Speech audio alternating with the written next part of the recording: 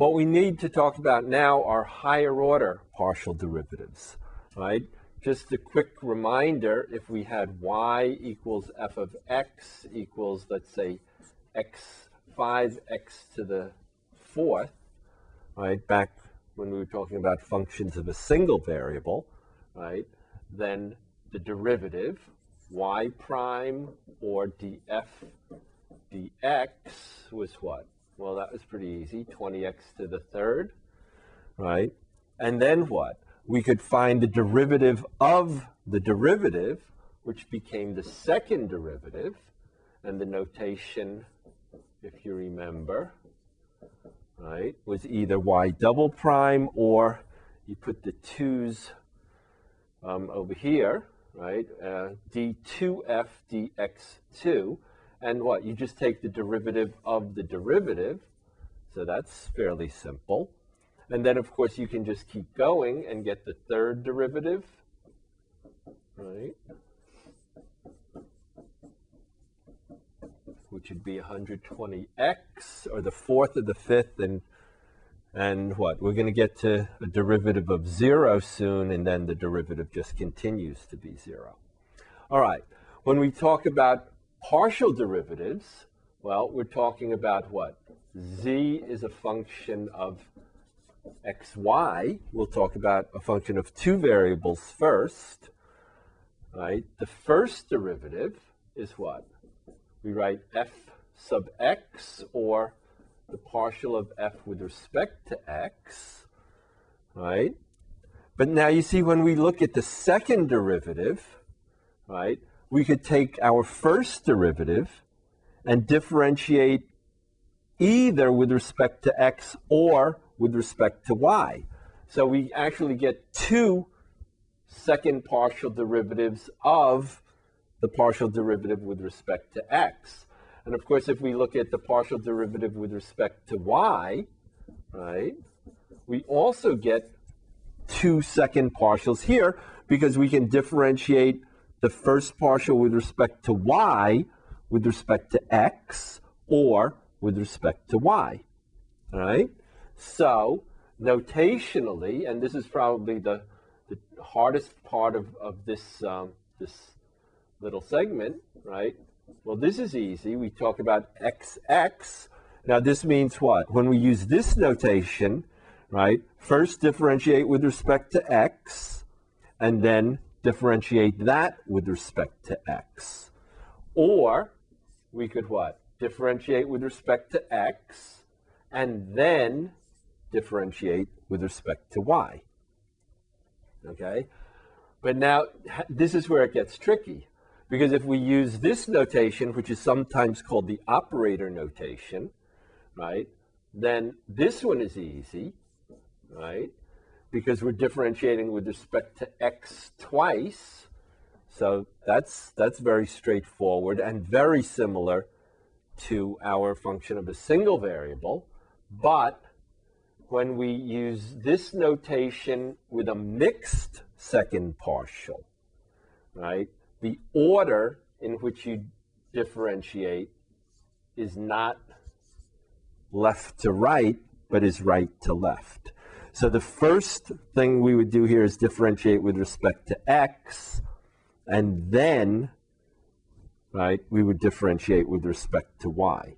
In this notation, differentiate with respect to x and then y. So the order using this notation is left to right, but the order in this notation is right to left. All right? So looking at the first derivative with respect to y, right, we would get fyy is just the second partial with respect to y twice. But now, what am I going to write here? With respect to what? Now, this is, in this notation, it's left to right, so y first, and then x, all right? And in the other notation, it's what? It's y first, so it's going on the right, and then x. All right? But here's some good news for you, okay? for smooth curves, for smooth functions, sorry, these are surfaces, right? So for smooth functions, which is really 99% of the functions we're going to deal with in this course, in this text, right? For smooth functions, the good news is that these mixed partials are equal to each other, right? So if you get mixed up and you do x first and then y instead of y first and then x, at least the result will be the same. All right, so let's look at an example and see how we do this. So suppose we have the function of two variables, 2x cubed, okay, plus 3y to the fourth, okay, plus 4x to the fifth y cubed plus 2x minus 3y plus 9. Okay, so we've got, what, 6 terms here, but some of them are easy, right? First, let's find the first partial derivatives. Okay, so the partial with respect to x is what? Well, this one's easy, 6x squared. Okay, this one's even easier, 0. Okay, this one, okay, remember when we're differentiating with respect to x, y is treated as if it were a constant. So y cubed is a constant, right? So what do we get? We get plus 4 times 5x to the fourth times the constant y cubed, all right, plus 2. All right, so that's the first partial with respect to x. All right, what about the first partial with respect to y? Here, I'll write it with the other notation. Partial with respect to y, okay, what do we get? We get 0, right? Because remember, when you differentiate with respect to y, x is a constant, right?